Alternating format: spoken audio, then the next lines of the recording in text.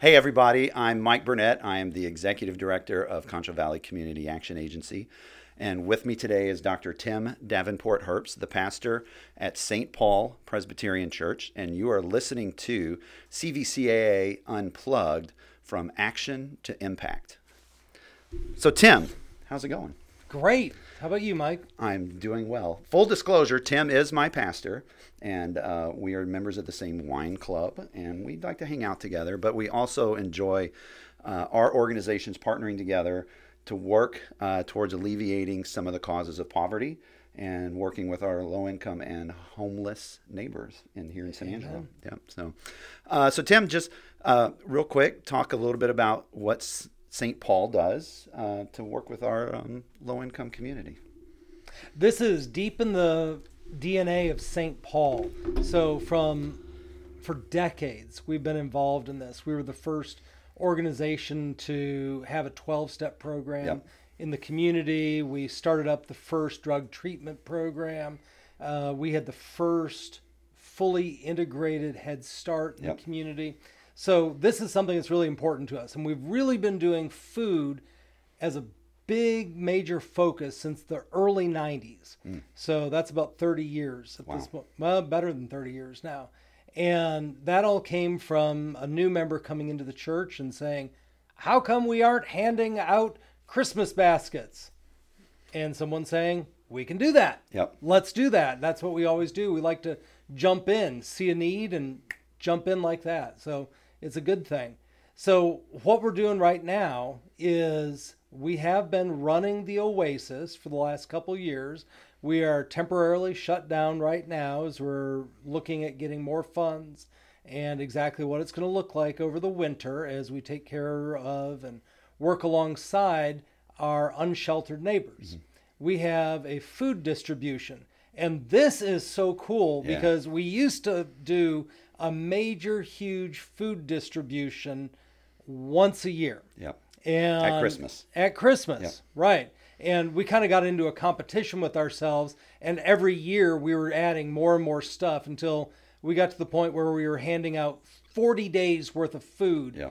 And that got a little bit excessive. 40 days of food to 100 or so families. Or 300 or so families. So when you do the math, that's a lot of food going out. So it was, we were sending out more meals than the soup kitchen served in an entire year. Now, they prepare them. We send out the components for you to prepare them. So it's not exactly the same thing. But when pandemic started and we all thought, what are we going to do? We're supposed to stay home. People can't go to work. They're going to be hungry. We're supposed to stay safe. How are we going to do this? We decided to start up a regular food distribution. And so working in partnership with the food bank, with whom we've been great partners for decades, we started getting food out to the community. Started off at twice a week, and then we realized that's going to burn us out. We probably should do this once a week. And this became something that a lot of our youth did for the entire second half of that semester that they were in. 2020. So they were out there helping. I saw that with my son, with your daughter, everyone out here helping, and it was so meaningful. And now we do it once a month on the second Saturday of each month. It is something where you come and we will qualify you. We take down the information, but here's the thing. If you're willing to be in line for that long, and the line will wrap all the way around the block at St. Paul Presbyterian Church, 11 North Park, right across plug. right across from the Lily Garden, right by Central High School. So if you're willing to do that, we know that you are in need of food. So no one gets turned away. You come and we'll qualify you and get you signed up. So we're doing about 300 families. What we've seen is in the last couple of months, it's actually gone up. As the money from pandemic relief has kind of dried up, as the time when the loans are being forborne finishes out. Forborn. Yeah. What's so? Is that the word? Is that the past? I don't know. Of forbear. You have to start paying them back. So, Yeah. When it gets I have to Google that one. right. So when everything was getting a little bit more difficult to do, Yeah. we started noticing more and more people showing up. 25, 30 extra families each month, and that's been going on for several months. Yeah. So we serve a little over 300, a little over 1,000 people in those 300 families. 300 people, 300 families, 1,000 people, and it's in the. We stopped counting by meals. Right. We started counting by tons of food that goes out. And this last month, there was, I think, 26 tons. 26 tons of food was distributed in just around 2 hours. Right. Including how many eggs? Oh, what was it? It was more eggs than would fit in a baseball stadium or something. Right. It was like 50 Arizona Diamondbacks. It's like 50 something thousand eggs. Right. Went out in 2.5 hours. And if you put one egg on every single chair going around, you would still have stuff left over. Yeah. Still had an extra 1,000. It's insane. Right. It's one of those things, like I remember at the beginning of it, so the food pantry at St. Paul was just a closet. Right. And we emptied the closet. And what we knew to do was put food in boxes, right, and then give it, because that's what the Christmas box was. And we always had Chick-fil-A boxes. We had a ton of Chick-fil-A boxes, and so everything, we had. Remember, we had the fellowship hall lined up. We'd walk through in a loop, loading up the boxes, and then palleting the boxes, putting them in cars and whatnot, and then sourcing boxes was an issue. Right. And then sourcing volunteers to put things in the boxes was an issue. This is over the course of 15 months or so. And now pallets from the food bank show up that morning. Right.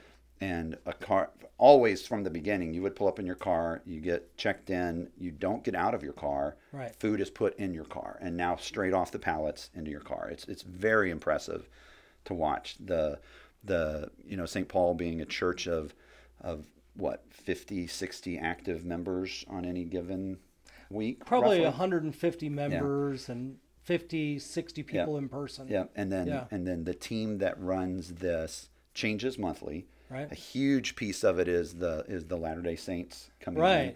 They've been there since almost the beginning. Right. And they are the bulk of the beef that loads it in and out, the muscle. And then you've got a team checking people in. You've got a team guarding traffic, and it's super impressive to watch. It's amazing, and it's so much fun. And if you show up and you don't have a car, because we sometimes get that, we have our homeless neighbors. Yep. They'll show up and they might have a bike. They might be taking things just in their hands. Yep. We work it out. We figure out what kind of storage do you have. So this month in October, for example, we have a whole bunch of sausage patties. And if you don't have a freezer or a refrigerator, that's not a good match. You kind of need that. So you might need Pop-Top. And so anyone that comes through that's in a special circumstance, we work with them, try to take care of them, look after them with what they can use. Yeah. And what's been really very fascinating to watch from where I used to be heavily involved day to day with it.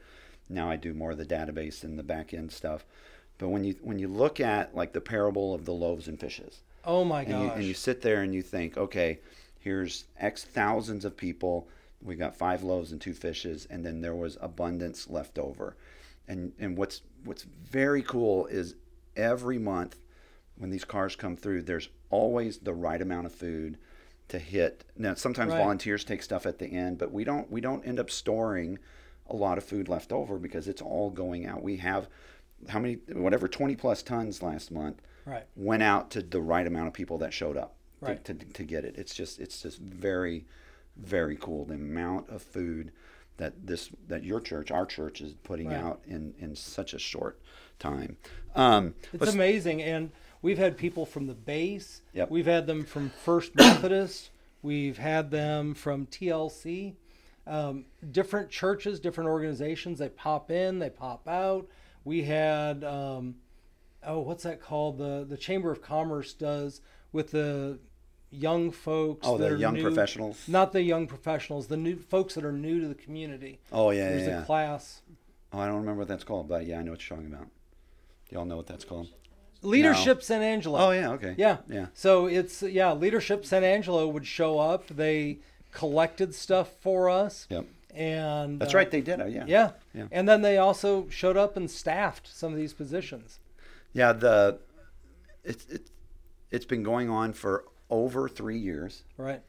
From twice a week to once a week, twice a month, once a month. Right. And it's still pushing tons, literally, of food Right. out. Let's talk about the Oasis a little bit. Yeah. So that is the day shelter that St. Paul runs. Again, here's a need.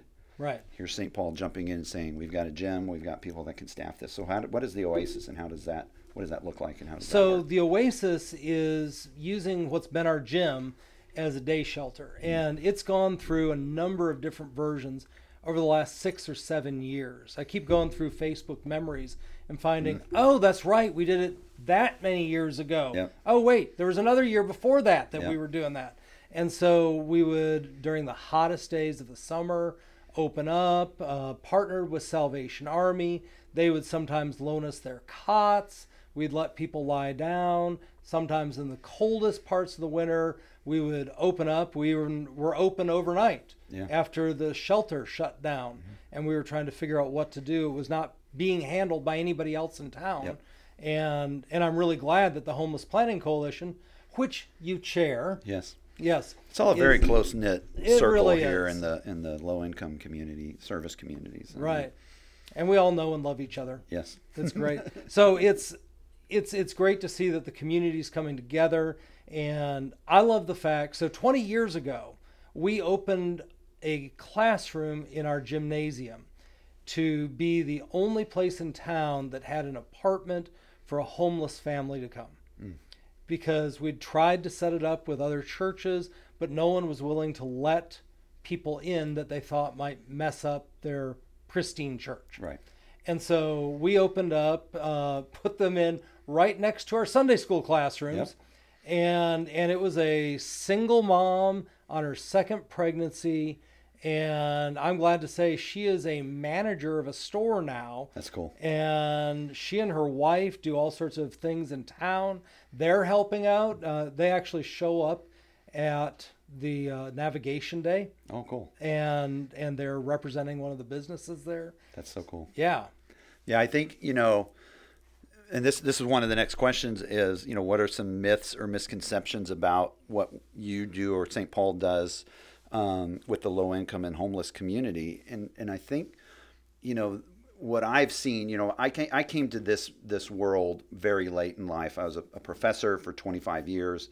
And then, the pandemic changed a lot of things for a lot of people. And so one of the things that I am constantly amazed at is when resources are applied to our low income and homeless folks, they can pull themselves up with it does take a lot of help.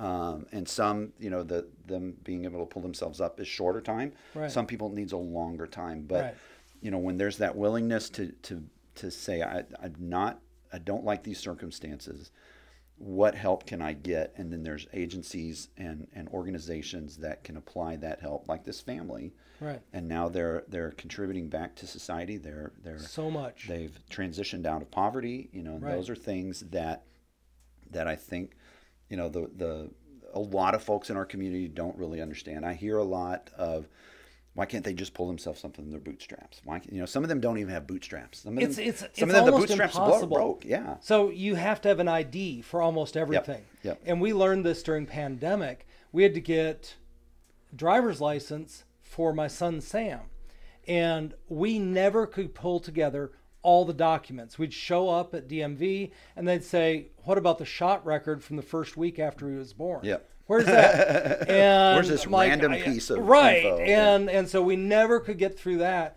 What we ultimately ended up doing was getting him a passport, because it was literally easier to get him a passport than to get him a driver's license or a Texas ID. So that's the difficulty. If you don't have an ID, you can't work. Yep. You have to have that information. If you lose your Social Security card, it's usually not enough just to know your number. Yep. You have to have that Social Security card, or at least a photocopy of it. And so we've made these barriers to people getting back into society so high.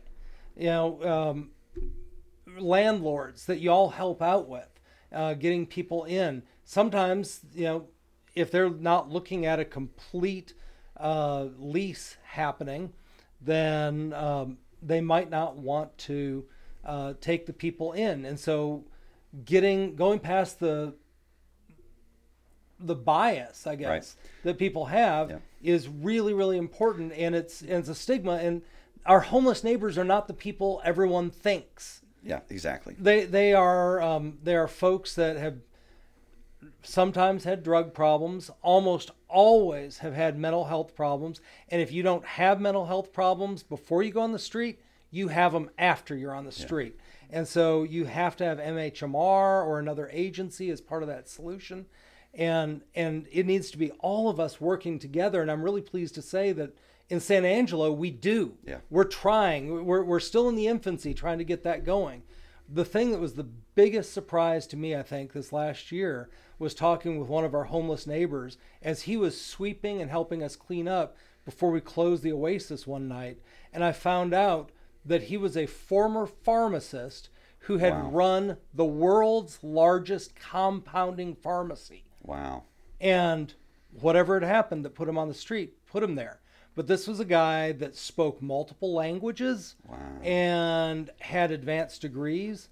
And we'll see that. We actually have managers of fast food joints here in town that they're homeless because they don't have the capital to get into a new house immediately. Yep. And so they'll live in their cars and they depend on the kindness of strangers. Yeah. It's not who everyone thinks it is. It is, you're right. And talking about trying to get the IDs, you have a lot of resources. You have a job that lets you have that flexibility to take Sam during the day to it.